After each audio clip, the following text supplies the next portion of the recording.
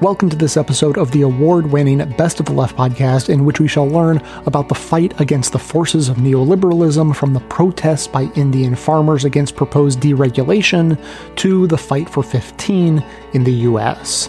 Clips today are from the Working Life podcast, Off Kilter, Pitchfork Economics, Why Is This Happening?, Democracy Now!, The Red Nation, and The Zero Hour.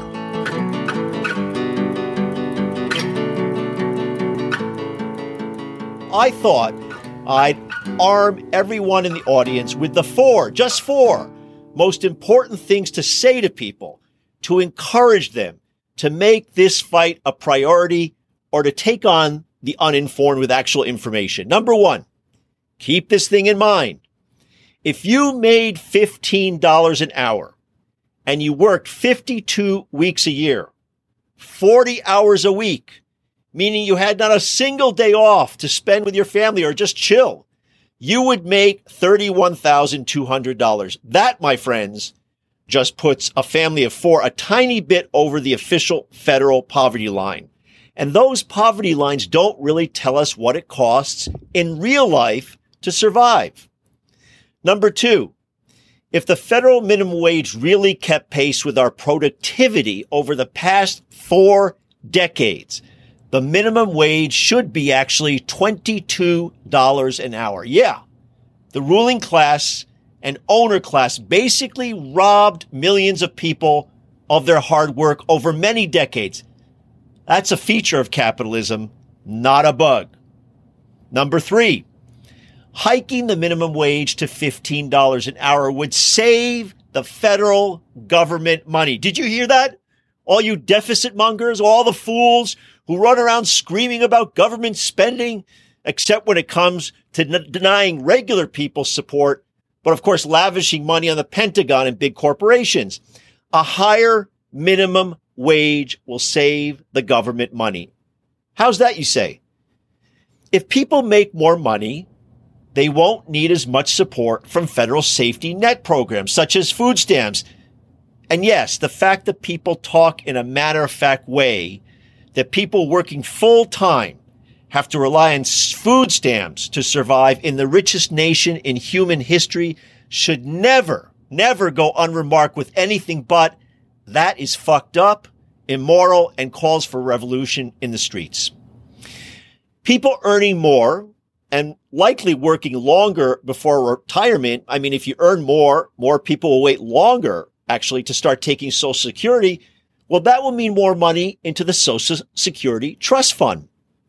And when you earn more, you and your employers pay more in taxes to the federal government. So bottom line, the various savings thanks to hiking the minimum wage to $15 an hour would end up saving the government more than $65 billion a year by 2025.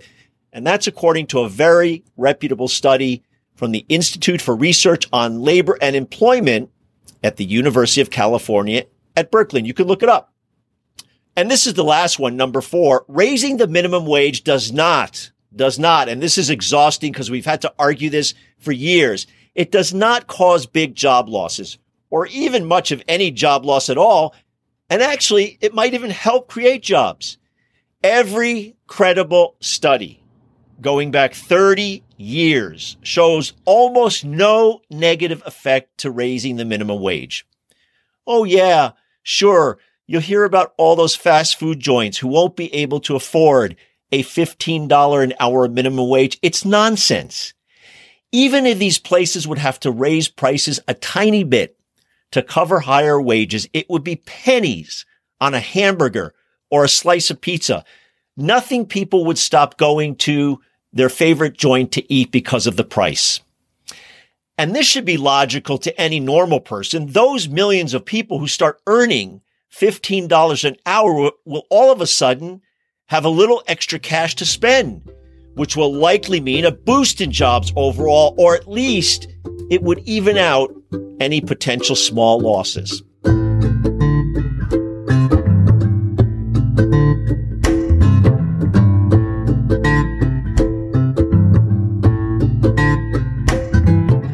The last time the federal minimum wage was raised was July of 2009. And since then, there's been some good things that have happened, and then obviously a lot of bad stuff that's happened. You know, at the federal level, every year you don't change the minimum wage, inflation just eats away at its value, right? So a minimum wage earner back in 2009, their minimum wage paycheck bought a lot more than it does today. We've run some numbers on this, and since then the value of the federal minimum wage has declined by about 17%. But that actually pales in comparison to the decline in the value of the federal minimum wage over the last 50 plus years. Even when we raised it in 2009, we were raising it to a level that, after you adjust for inflation, was significantly lower than the federal minimum wage was at back in the 1960s. At its high point in the late 1960s, the federal minimum wage was worth the equivalent of about $10.50 per hour in today's dollars. So what that means is that a low-wage worker, a minimum wage worker in today's economy, is being paid a paycheck that's worth more than 30% less than someone in that same position a generation ago, which is just outrageous. So that's the bad news. The good thing that's happened over the last 12 years is that a lot of states and cities have decided to step up in light of federal inaction. We've had a lot of states that have passed higher minimum wages. I think there's 7 now that have passed $15 minimum wages. Not all of them are there yet. They're on their way there. But that's a significant, chunk of states and a significant portion of the labor force that's already going to be protected by $15 minimum wages over the next few years. I think it's about 40% of the workforce is in states that are on their way to 15. So, good action happening at the state and local level. But of course, that still leaves 60% of the workforce in places that are not going to 15. And that's why we really need to raise that federal minimum wage so that those workers aren't left behind in the coming years. Hearing you talk about the impact of inflation, right? The villain here, it sounds like it's inflation. The villain is actually the obstruction in Congress that has prevented the minimum wage from being increased at the federal level, that has allowed inflation to eat it up. But just to put kind of a fine point on it, one of the statistics to me that really helps to capture the cumulative damage that's been done because of federal inaction over the course of these almost 12 years, it actually comes from a former colleague of mine, a good friend I want to give a shout out to, who's done a lot of work on the minimum wage over the years as well, Rachel West, who's a former economist at the Center for American Progress, and now actually working over in the House for Bobby Scott, who I just mentioned on these issues as a House staffer. She crunched the numbers just a couple of years ago, looking at what has been the cumulative earnings loss. How much have minimum wage workers lost in pay since 2010 because of Congress's failure to act. And she found that they've lost over a year's pay to inflation during that period, more than $15,000 cumulatively. So just to process, we're talking about, for someone making $7.25 an hour to have lost an entire year's pay over the course of the past 11, 12 years. That's what we're talking about here when you describe the impact of inflation on workers' wages. Yeah, that's right. I mean, we did similar estimates, and we found that, these workers are losing $3,000 a year less than they would have made, since the minimum wage was raised. So this is a huge loss in their buying power. It makes it harder for low-wage workers to go out and buy the things they need. It forces a lot of them to have to turn to public assistance programs more than they would need otherwise. And the other thing that's really important to note about this, particularly in the historical context, is that by letting the minimum wage fall, this has also contributed a lot to the growth in inequality over the last 50 years. Low-wage workers, minimum wage workers, are significantly farther away from the middle class than they were in the previous generation. A lot of times we hear, folks talking about how the minimum wage is just, teens entering into their first job. And we know that's not true, and we can talk about that. But even if it were, a minimum wage worker back in the 1960s was paid a little more than half of what a typical middle class worker in the country was paid. Economists measure this by looking at what's called the median wage in the country, which, just means if you lined up every worker in the country, based upon their hourly wage and picked the person who was exactly in the middle, what is that person making? Well, back in the 1960s, a minimum wage worker made about half what that person made.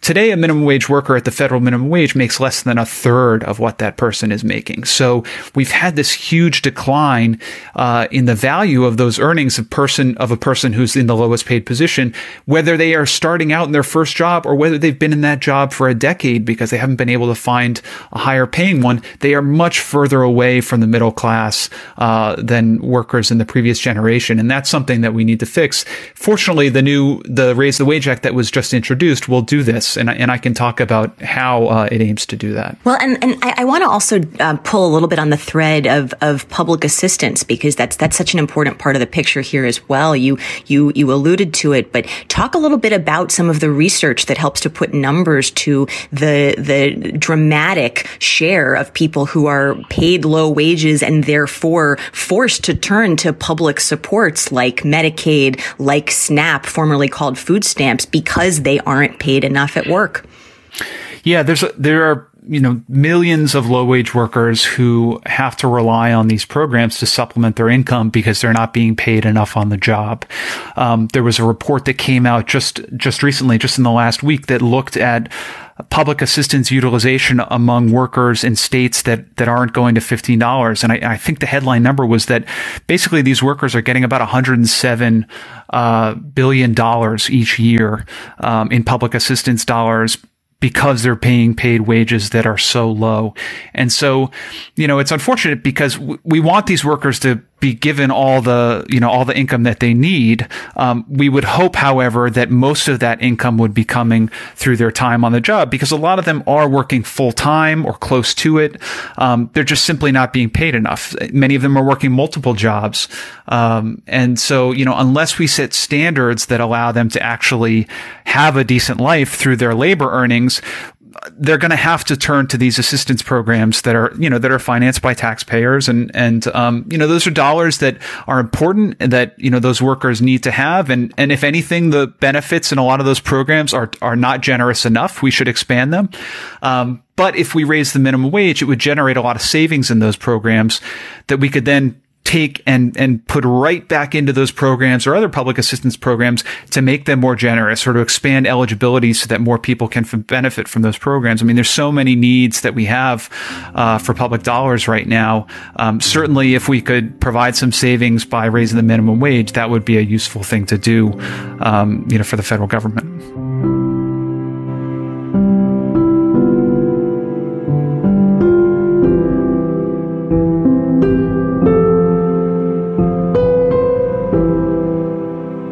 And the CBO also warned that there would be an increase to the deficit if the minimum wage were increased. And that one seems especially iffy to me because it's based on the idea that minimum wage will kill jobs, which, again, most studies have shown not to be true. And so it seems to me to be built on a faulty premise. Right. 80% of that increase in the deficit that the CBO forecasts is based on rising costs for unemployment and Medicaid due to their job loss forecast. But more so, there's a contradictory study out of UC Berkeley that says that the federal deficit will actually decrease by $65 billion a year due to increased payroll taxes and reduced costs from social services. That makes sense, because if 27 million more Americans are making more money, then we're going to stop subsidizing bad employers through taxpayer money spending on social safety net programs. Yeah, absolutely. You can think of a $7.25 an hour federal minimum wage as a subsidy to low wage employers. Mm-hmm. And this would take that away. So just to be clear, I also wanted to point out that the CBO's findings don't really reflect any of the recent research that we've seen on the minimum wage either. Correct? I mean, we've seen, especially over the last couple of months, there have been a whole slew of studies showing how the minimum wage has not killed jobs, created jobs, has lifted people out of poverty. And those studies don't bear any relationship to the CBO, right? Well, they do in the sense that CBO has ignored them. I mean, let's understand, this is how this all feeds together back into each other. These empirical studies of past minimum wage hikes, that's allegedly the data that CBO should be plugging into their models, right? So when we're talking about these studies where they're using the mean instead of the median, it's of past studies. They're not using current ones, which are even more positive than some of the past ones.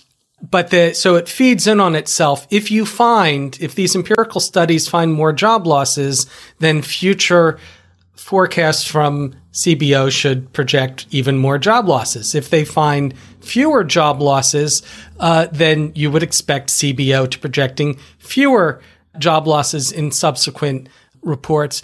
Weirdly, that's not what's happened. CBO has been getting worse and worse in terms of their job loss forecasts since 2014, which, again, runs counter to what you just said. The more studies that come out, the less of an employment effect, positive or negative, we see. It's somewhere around zero.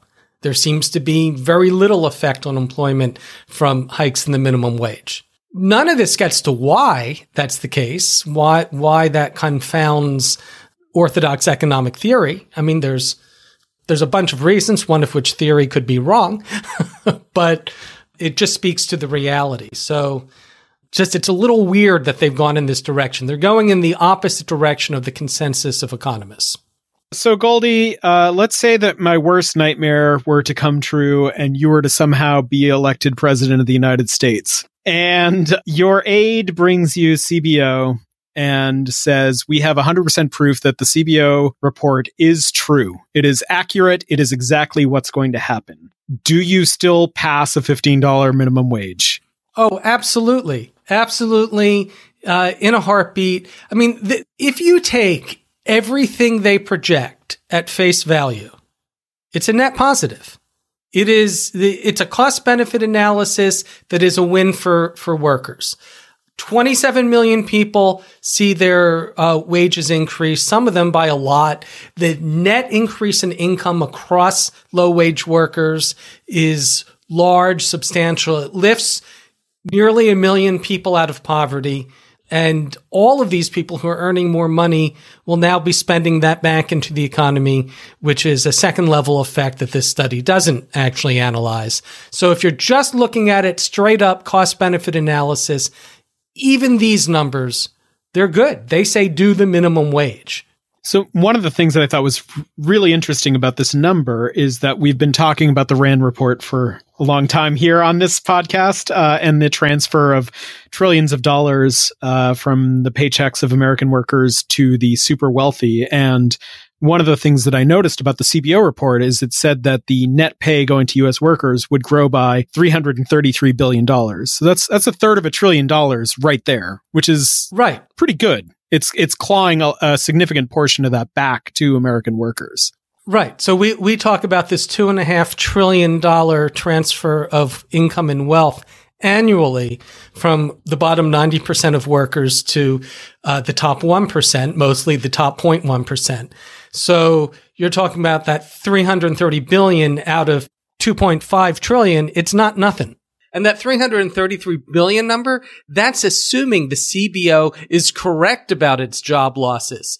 If it's wrong, we're talking at over $500 billion back into the pockets of working Americans. And it's directed towards the bottom of the wage scale, which is the people who inarguably need it the most. Absolutely. Today's episode is sponsored by The New Yorker magazine, which has been a permanent part of my media diet for as long as I can remember. Even before I could read, I always enjoyed gazing at those iconic covers of the magazines that were delivered to our home every week. Eventually, I worked my way up to the cartoons, and now I am proud to say I even read the articles, which is, I'm sure, what you'll appreciate about them. It's not an accident that The New Yorker is considered by many to be one of the most influential publications in the world. They've earned it with their quality writing and compelling reporting and storytelling. In both print and online digital issues, The New Yorker has content from the best writers in America today, and there's something for everyone, like politics and news, which you may be particularly interested in, and a bunch of other things that claim to be separate from politics and news, but actually are anyway, like international affairs, climate change, the environment, popular culture, the arts, fiction, food, humor, and cartoons, all of which are actually political. A subscription includes home delivery of the print edition each week and unlimited access to the New Yorker website. For a limited time, you can get 12 weeks of the New Yorker for just $6. That's a savings of 50%, plus listeners of my show will receive an exclusive tote bag for free.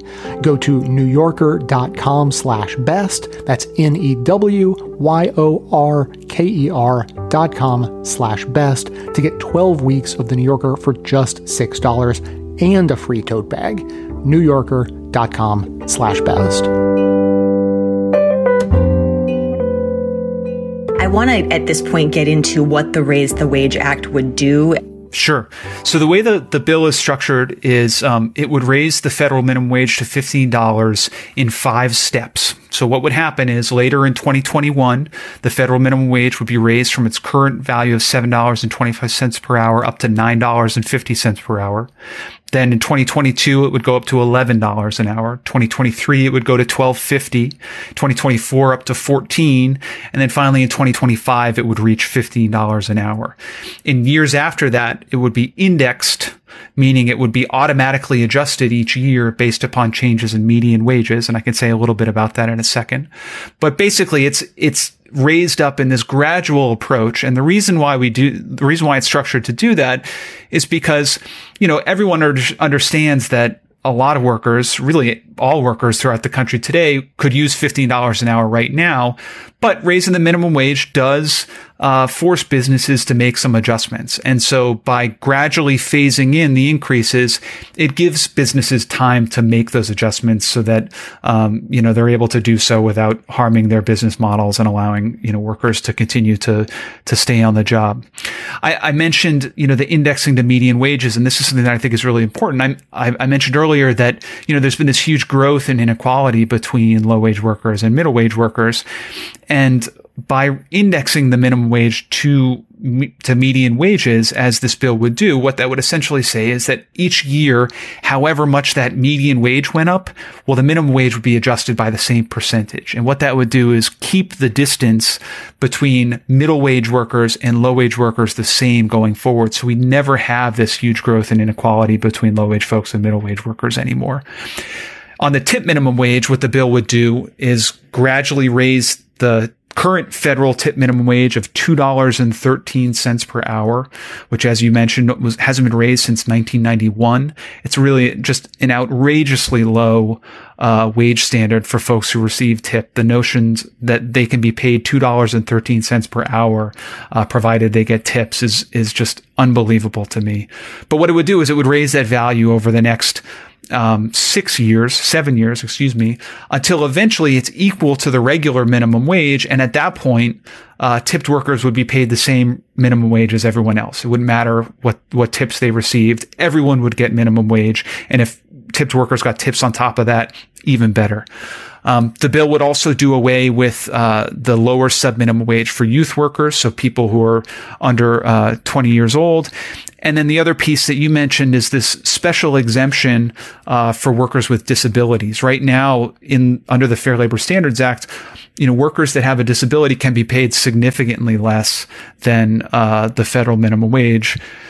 And this bill would finally do away with that, so that, again, regardless of who you are, regardless of whether you receive tips, regardless of your age, regardless of any disability, everyone would be subject to the same minimum wage, which I think is, long overdue.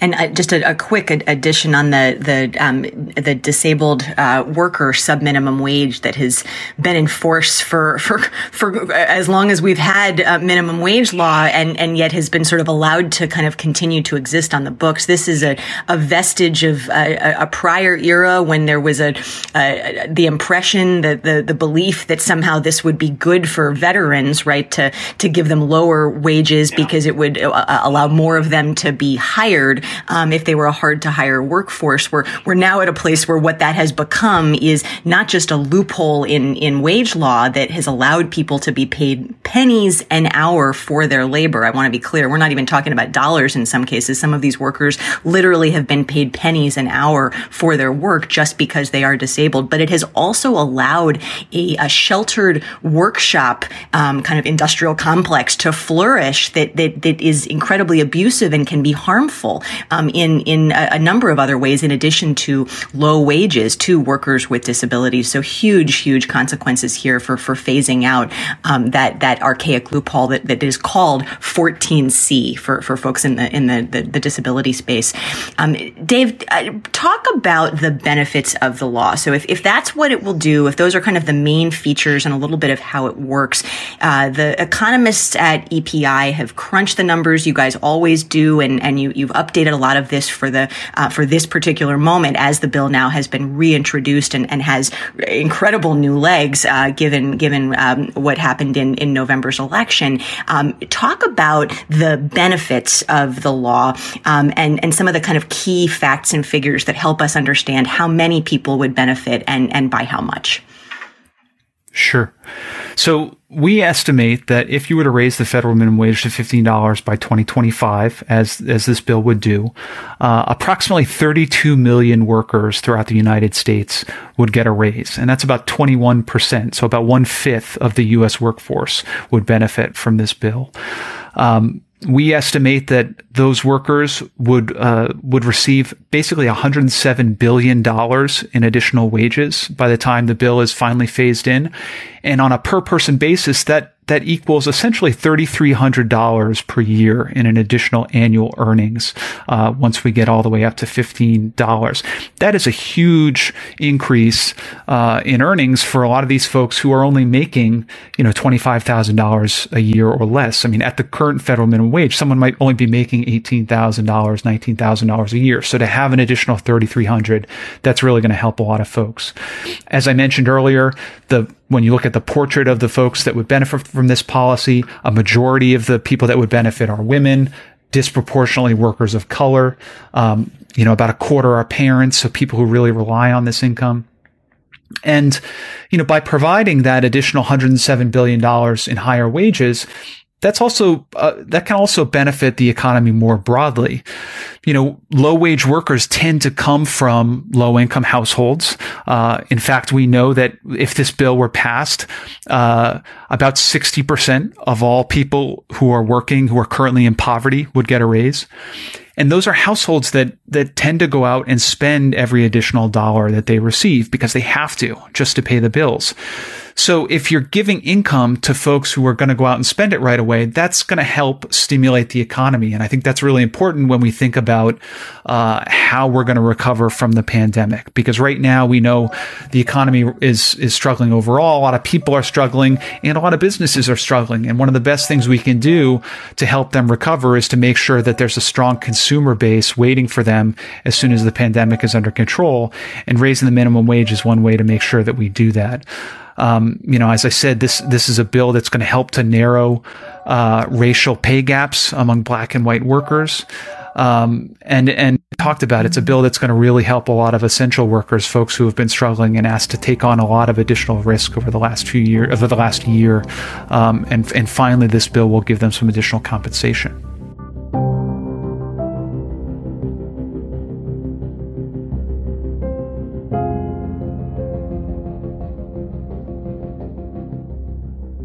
We don't technically have a formal activism segment for today because Amanda is nearly breaking under the weight of interacting with the American healthcare system lately.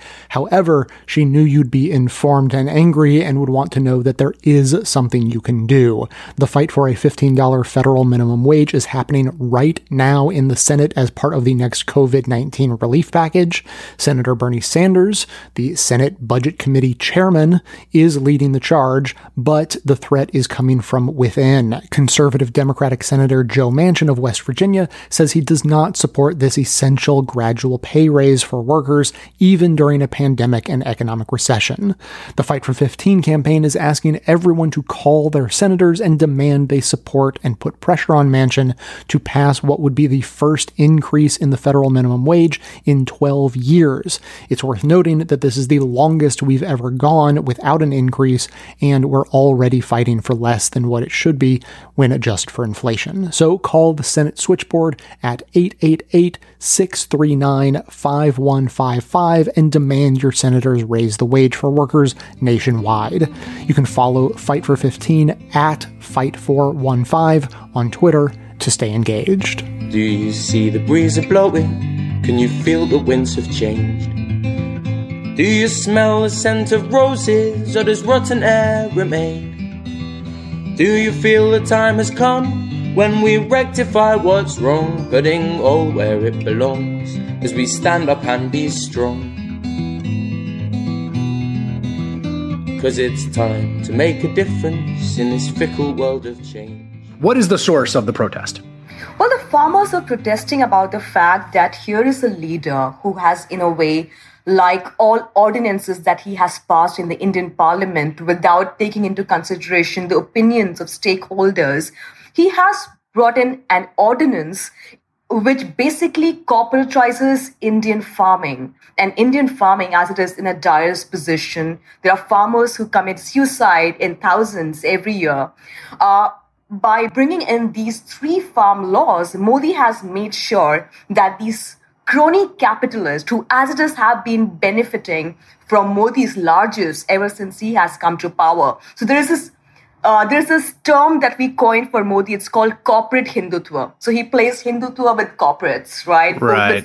It's a combination that he's been repeating since his Gujarat days when he was a provincial minister, when Muslims were killed in his backyard while he was the chief minister, and then he would bring about this big business houses in Gujarat. So this corporate Hindutva is at play again in the national capital. And farmers, this time though, Indians have actually, been very, they have been very meek in the response in earlier ordinances, whether it was Kashmir, whether it was the citizenship bill.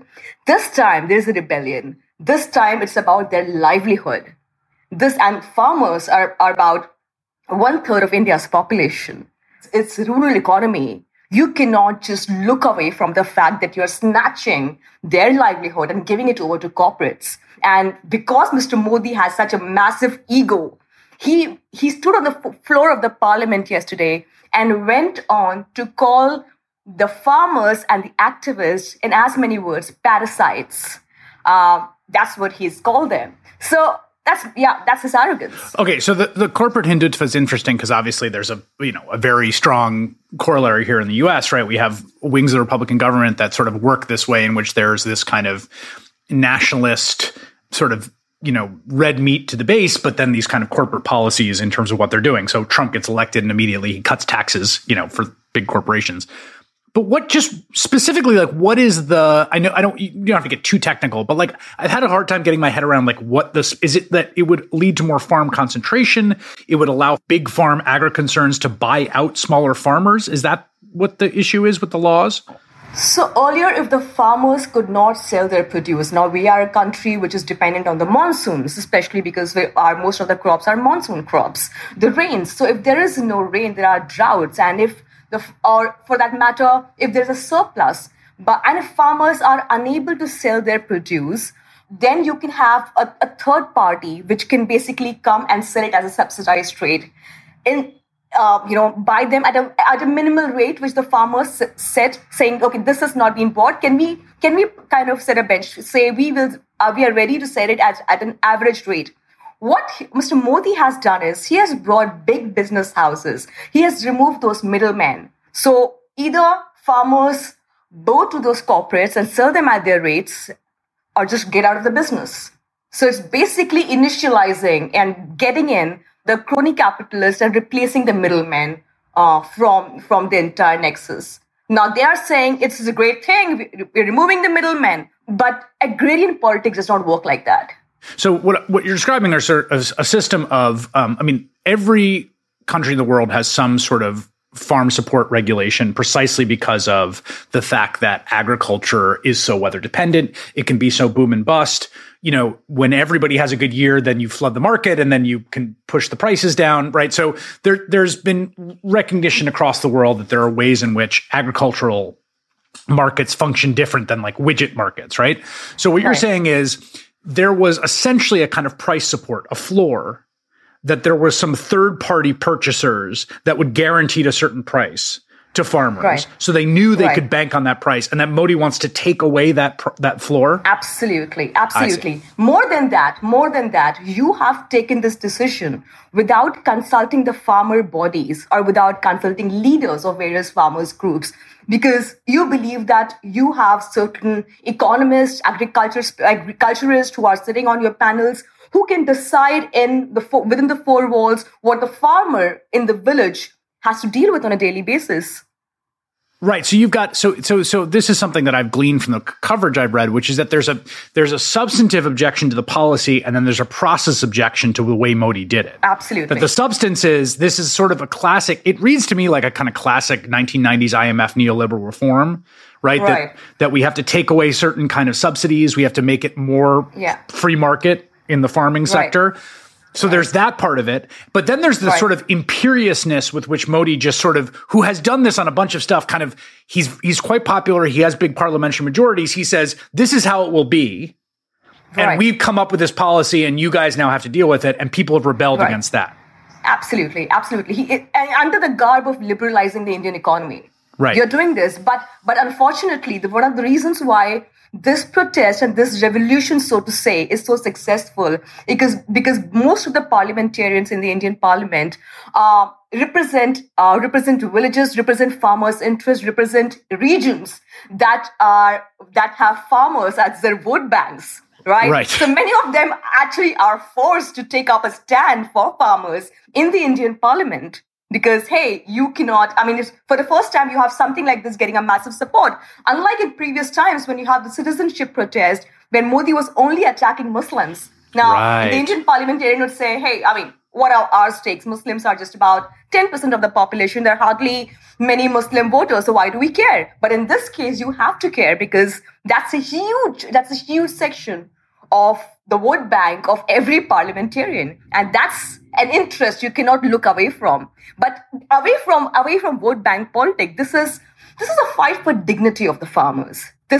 You are telling them that we will set the rules for you without taking into consideration your own opinion. And here is a man who said, oh, in this country, there are only two people who matter, the farmers and the Jawans, the army men on the border. So clearly, it's all about, this nationalism vis-a-vis farmers and the army men. It's not something that you really are, it's not repeating itself on the ground.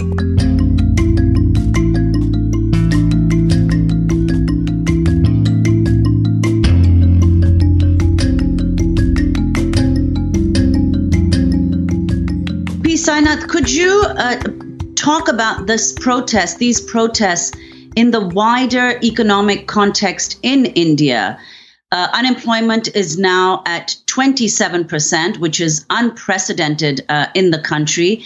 As we mentioned earlier, almost 60% of India's 1.3 billion people rely on agriculture as their main source of livelihood. In just 2 years, from 2018 to 2019, over 20,000 farmers died by suicide. Meanwhile, a billionaire, the richest man in India, Mukesh Ambani, has made $12 million an hour since the lockdown began as a result of the pandemic in March. Could you talk about the broader context of these protests? Well, the entire protests driven by a deepening agrarian crisis are very fundamentally tied to the larger structural inequalities that you are pointing to. In just 4 months of the pandemic, just up to July, not only Mr. Ambani, but the entire bunch of Indian billionaires, dollar billionaires, there's about 120 of them, added 35% to their wealth, 1/3 to their already considerable wealth, and it's now around $485 billion cumulatively. Mr. Ambani went from being the richest Indian and the 19th richest person in the world. In the last year and a half, he's made it up to rank number 4. At the same time, Amy, there are new papers, studies showing us 76% of the rural population, that is 3/4 of the rural population, cannot afford a nutritious meal. They cannot afford a basic nutritious diet, even if they spend 2/3 of their income on food. Now, apart from that, even if, say, all rural Indians spent 100% of their income on food and nothing else, no transport, health, education, rent, they didn't spend anything of that, it would still mean 63.3% cannot afford a nutritious diet if they spent every last paisa they earned, they got as income. So you're seeing these unbelievable gaps. Phenomenal gaps. India ranks 4th or 5th in the list of dollar billionaires in the world and 129th on the UN Human Development Index. So the pandemic has provided, you need to understand one very important thing about the protests. And for that, you need to understand what kind of mischief was played in the laws. 3 major laws have been passed in Parliament which devastate the farmers, and you mentioned them as you introduced the subject. 2 days later, when the opposition walked out in protest, they rammed through 4 labor laws codifying 29 existing complex legislations and made them into 4 and rammed it through. Now, the question is, why did they feel the need to pass these laws at the height of the pandemic? Mr. Modi had a majority before the pandemic. He has a big majority. He will have it for 2-3 years after the pandemic. The reasoning was, these blokes are on their knees now. They can't organize. They can't hit back.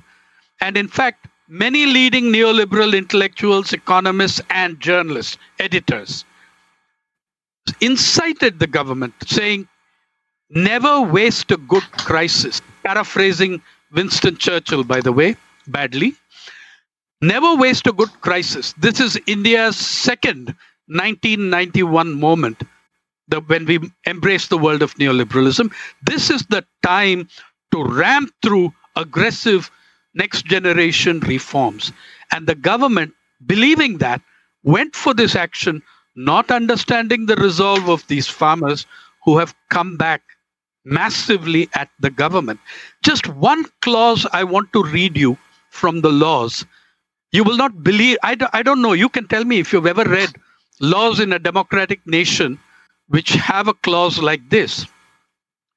Not only have they ramped through these laws, on prices, on contract farming, on essential commodities, they have included this clause in one of the most important of these laws. It says, no suit, no prosecution, or other legal proceedings shall lie against the central government or the state government or any other person or any officer of the central government or any officer of the state government or any other person in respect of anything, read corporations in brackets, or any other person in respect of anything which is done in good faith or intended to be done in good faith under this act, and no civil court shall have jurisdictions to entertain any suit or proceedings in respect of any matter connected to the actions under this law. Have you read many laws like that in a democratic country? Yeah. So they have taken away the legal recourse of the citizen. And I've been yelling at this, that it's not just the farmers who are affected. Nobody else can sue either. They are dismantling the right to legal recourse. The Bar Council of Delhi, capital city, the Bar Council of Delhi yesterday wrote to the President of India saying this is an extremely dangerous thing that's happening. You're taking away the fundamental rights of the citizen to move the courts when in distress. So this is the kind of stuff. And at the same time, the inequalities are deepening. The unemployment figures that, Amy, they have come down as some amount of opening up happens. But people are returning to much worse conditions as workers. We have tampered with the gold standard of labor law, which used to be 8 hours a day. Now you can have 12 hours a day without overtime for the last 4 hours. It'll be at a pro rata thing. You are having a massive, massive class divide in what's happening, with the top 0.01% adding phenomenally to its wealth and a huge amount of distress at the bottom end.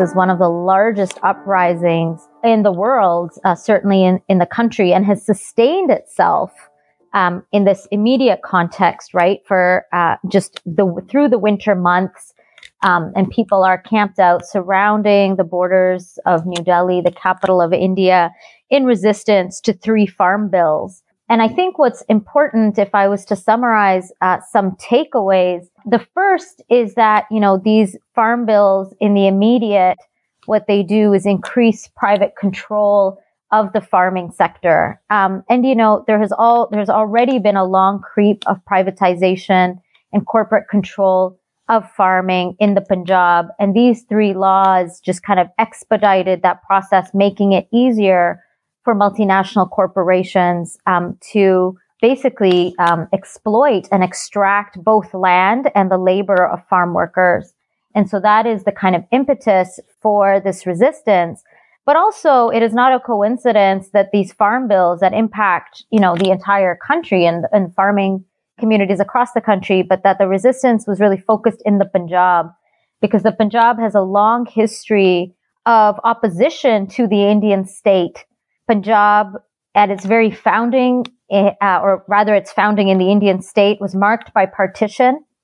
So Punjab has been marked by one of the bloodiest human displacements in human history already, which was the imposition of the colonially imposed border between India and Pakistan that fractured the Punjab into 2 different regions and really violently forced people on 2 sides of this artificial border. So it's always been in a struggled relationship to the Indian state, what it calls the center. And then, decades on, the Green Revolution, which was really an industrialized revolution that brought in capitalist control and industrial control of the farming sector, that kind of industrial World Bank funded neoliberal experiment at a global level was pioneered in the Punjab. So Punjab has, the impacts of that are what we often hear about in the news, farmer suicides, a substance use crisis, the crisis of landlessness, that all kind of flowed from the failed and flawed experiment of the Green Revolution. And then in the 1980s, there was a massive counterinsurgency and anti-terror campaign and genocidal campaign against the Sikh community in India as a result of the assassination of then Prime Minister Indira Gandhi. And so, all of these kind of overlapping forces are the contextual kind of factors that have fueled the current struggle against farm bills. And then the other really important context is that the Punjab has one of the largest Dalit communities in India, Dalit communities being caste oppressed communities who are more likely than caste privileged communities to be impacted by landlessness and to actually be farm workers and not farm owners. And so one piece of important solidarity, or one important aspect of solidarity that's been built in the current movement is the kind of solidarities, as tenuous as they are and as troubled as they are, between farm owning and farm working classes and farm owning and farm working castes and farm owning and farm working communities. So all of these are, I think, some of the most important aspects of this resistance, and really just the direct action that has been imbued, both the organization and the direct action, and just the fearlessness that has been imbued throughout this resistance, facing down state violence, again, in the middle of winter, and remaining undeterred, and, just suffering so many deaths. The deaths are over 120 farmer deaths in the past 2 months alone from various causes. And so I thank you for bringing this up, because it's certainly been close to home and close to my heart in many ways.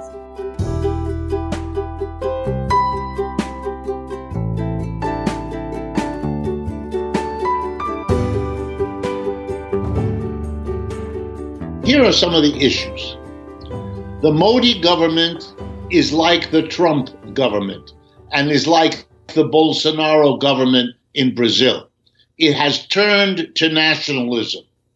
Its whole approach has been to divert the public's attention from the deteriorating economy and the fact that in a deteriorating economy, more and more of scarce resources are going to the super rich at the top, and the burden of the decline is shifted on to the mass of people. This is so dangerous for the capitalist system, this kind of separation, division in society, that it becomes very urgent to focus the mass of people's upset about what's happening to them on something other than the economic system. So Mr. Trump got us angry at immigrants. Mr. Trump got us angry at foreign trading partners like China or Europe or Mexico or Canada, whoever he could think of, the foreigner, the other, the immigrant, in hopes of getting people's, how shall I put it politely, baser instincts to focus them elsewhere. That's what the white supremacy was about. That's what the misogyny was about. In India, it's a different country, so they played their nationalism, excuse me, a little differently. There, the thing to rev up, which Mr. Modi did, was the antipathy between the Hindu majority and the Muslim minority, to revive all of those terrible parts of the history of that area, of the British colonial regime playing the Hindu people against the Muslim people and all of that. So he became a Hindu nationalist, attacking Muslims, looking the other way, becoming famous because he condoned unspeakable crimes against the Islamic minority. So he could rev that, get people all excited about their religious differences so they don't ask why their economic system is in such trouble. Mr. Bolsonaro does it with his antics, his militarism, his saber rattling in Latin America, and his copycat approach to COVID, the way he does with Trump. So it is very important that at least in one of these countries, in this case India, the mass of people saw through it, weren't distracted, and mobilized enough to produce a general strike of 250 million people against the economic policies of the Modi government. That was made crystal clear.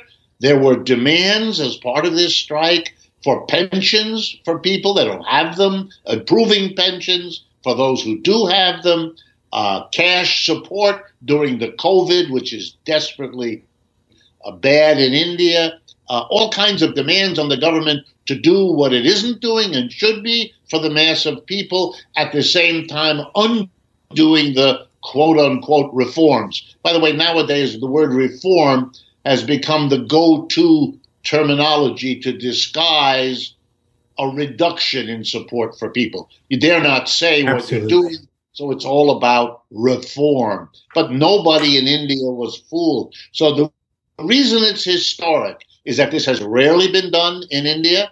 It has rarely been possible to get all the unions together. It has rarely been possible to get all the farmers together. It has been rarely impossible to get the two groups together and to focus them against a sitting government that has tried everything it could think of to prevent this, including really ugly police repression. It did not work. And what is being done in India is, it may not be covered, but awareness of it will seep into Brazil. It will seep into other countries, the few that have gone in this direction. And even here in the United States, where the coverage was stunning by its silence, it's going to be standing there as a kind of notion for the working class in the United States to ask itself an obvious question. We've just had 4 years of among the worst anti-labor, anti-working class governments in our history, and the labor movement mounted no opposition. The labor movement in the United States was itself so divided by the Trump administration. So many were distracted into being angry at immigrants or China or something else that we weren't able to do what the Indians have now shown us how to do. And I think that lesson will not be lost on Americans either.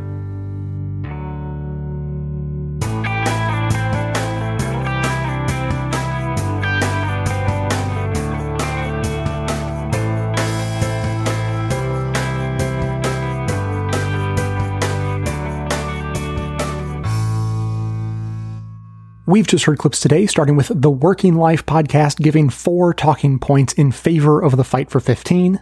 Off Kilter in 2 parts discussed the proposed Raise the Wage Act. Pitchfork Economics explained why even if the unreliable CBO scoring of the Raise the Wage Act were correct, it would still be a net win for workers. Why is this happening? With Chris Hayes explained the origins of the Indian farmer protests. Democracy Now! Examined the disaster capitalism at play in India. The Red Nation podcast spoke to the passion behind the protests, and the 0 Hour had on Professor Richard Wolff, who highlighted the nationalistic tactics being used in India to distract away from the failures of capitalism.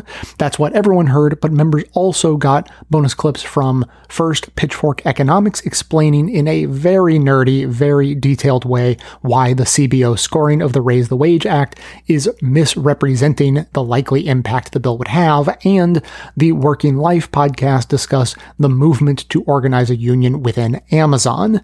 For non-members, those bonus clips are linked in the show notes and are part of the transcript for today's episode, so you can still find them if you want to make the effort. But to hear that and all of our bonus content delivered seamlessly into your podcast feed, sign up to support the show at bestoftheleft.com/support, or request a financial hardship membership, because we don't make a lack of funds a barrier to hearing more information, and every request is granted, no questions asked. Now, we are foregoing voicemails for today to hear the result of the new game experiment I launched last week. The target of the game is to write a misleading but true headline.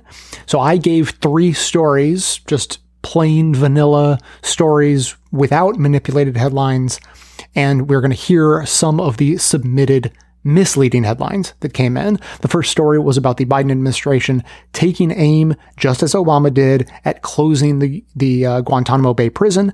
Some prisoners have now been there for 20 years, having never been charged with a crime, but closing the prison still wouldn't necessarily mean releasing any of those prisoners, just moving them to somewhere else. So our first misleading headline is from John. Biden administration to free 9/11 terrorist from Guantanamo. John's really keeping it classic with that one. Technically, I would say that this may slip past misleading into downright false, unless a publication trying to get away with that headline wanted to make the argument that they're technically being freed from Guantanamo. They're not in Guantanamo anymore. They just happen to be on a transport headed to a new prison. The second story I suggested was about the administration looking to remove work requirements from welfare programs. So let's hear this headline from Zach the Theologian. Socialist Biden plummets country further into deficit by handing out your money to the lazy.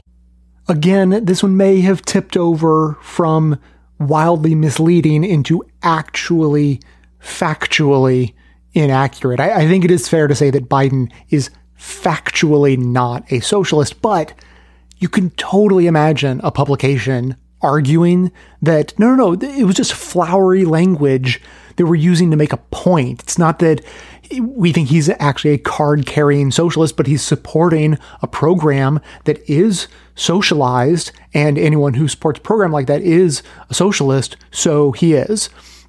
Or they could go with the classic that came up in the 2011 retrospective episode. This headline was not intended to be a factual statement. Other than that minor quibble, though, this hits on so many great points. These are all excellent misinformation strategies. So the first is extreme language, just obviously going for the emotion from beginning to end. Deficit scaring. This is not so much a tactic, but a specific talking point that is brought up over and over again, and it is completely misleading. So you could call it misrepresenting data or twisting data, something along those lines, because the reality is that it is a fraction of the budget. So to call it plummeting into deficit and so forth is obviously misleading. Referring to it as your money is a great way to reinforce ideological ideas about the nature of taxes. And then, of course, calling the recipients lazy, excellent demagoguery, scapegoating, all intended to anger the reader. So just really all throughout, excellent work. Our third story was about changes to the rules about asylum seekers being allowed across the border from Mexico, and I got this headline from Dan. Biden's plan to release over 25,000 migrants concerns Texas border residents. One resident interviewed says these people aren't being properly vetted for safety. And now this one's tricky. It uses a manipulation tactic I didn't even mention. This one is called featuring extreme or uninformed voices. Why ask an expert when you could get an unhinged opinion from an uninformed person who fits your narrative? It's a great lesson in being aware of the sources a piece of reporting is relying on, and related to the uninformed or extreme perspective is the pseudo-expert.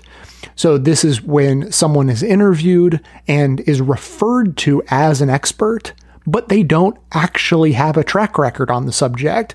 And so that's a real nefarious bit of misleading. Lastly, this headline came in from Corey, and it actually addresses all three of the stories. As Americans suffer, Biden shifts focus to end of Guantanamo Bay and welfare requirements. The new administration aims to fulfill promise of relocating 9/11 terrorist collaborators, allow previously barred foreigners to enter U.S., and remove welfare work requirements.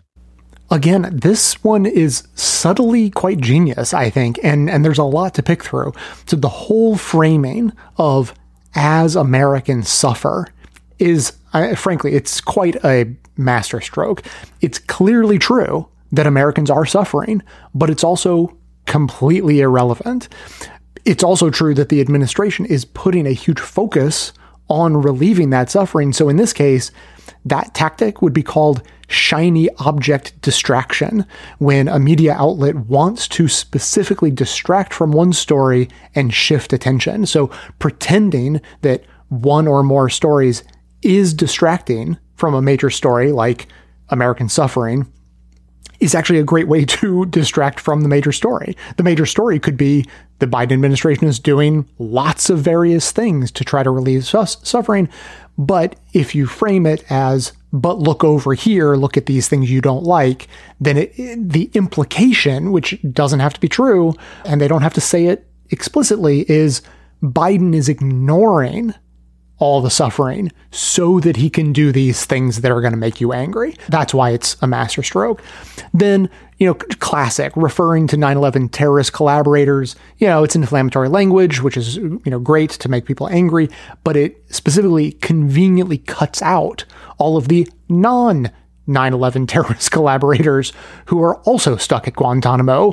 And so just focusing on a narrow slice and ignoring the rest is a classic framing. And then this one I really liked. This one's the subtle one. Allowed previously barred foreigners to enter the U.S. And this is playing on people's status quo bias. People tend to think that if a rule is in place, then it should be in place.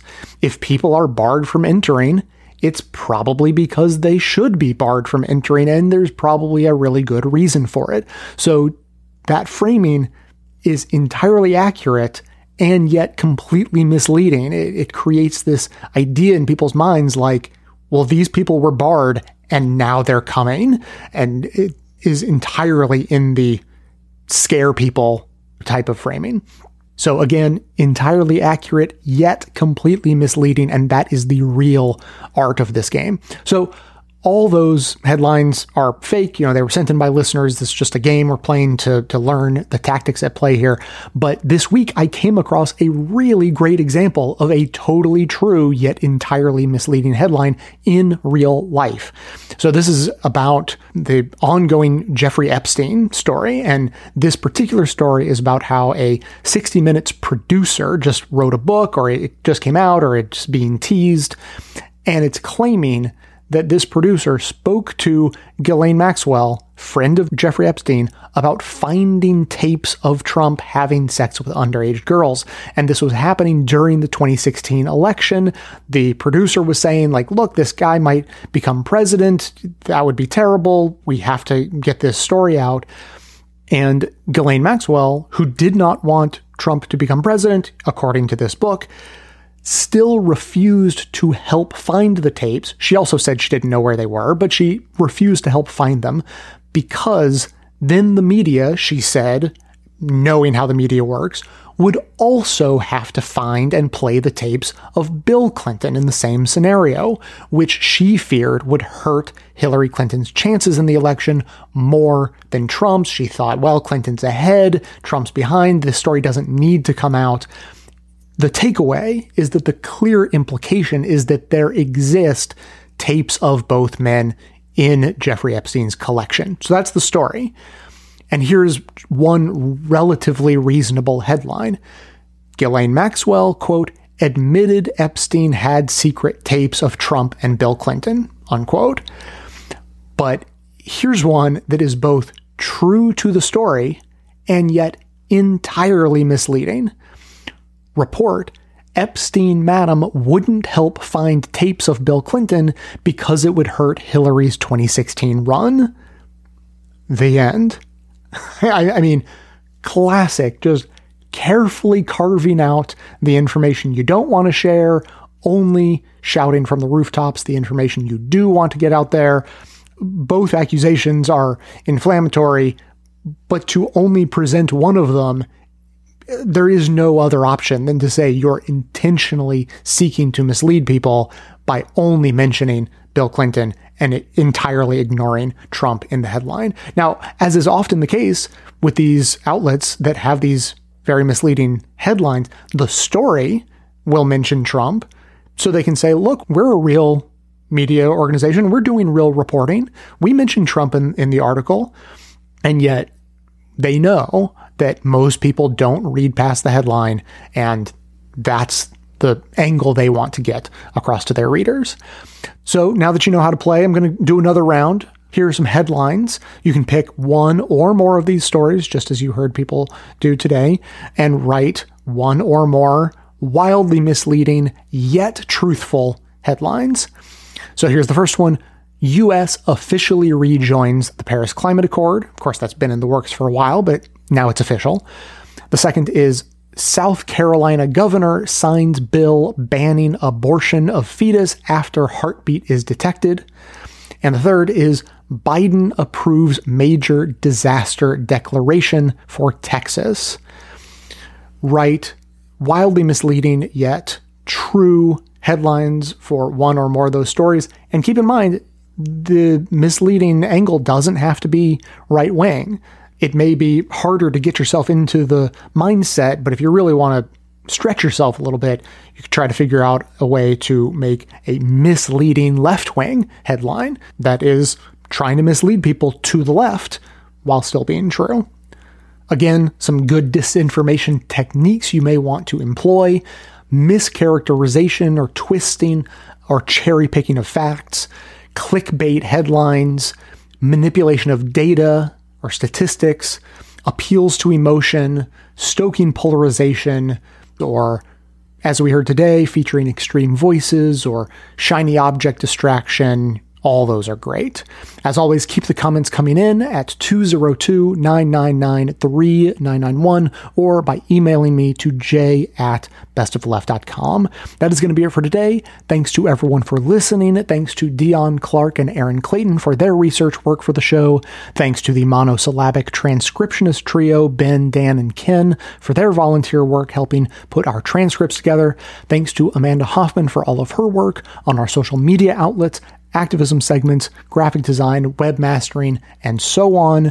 And thanks to all those who support the show by becoming a member or purchasing gift memberships at bestoftheleft.com/support, as that is absolutely how the program survives. And now everyone can support the show and earn rewards by telling everyone you know about it using our Referomatic program. If you refer just 5 friends, you get our amazing and super secret Best of Left artwork for your smartphone or tablet. Everyone who has seen it can't stop raving about it. For details on the show itself, including links to all of the sources and music used in this and every episode, all that information can always be found in the show notes on the blog and likely right on the device you're using to listen. So, coming to you from far outside the conventional wisdom of Washington, D.C., my name is Jay, and this has been the Best of the Left podcast, coming to you twice weekly, thanks entirely to the members and donors to the show from bestoftheleft.com.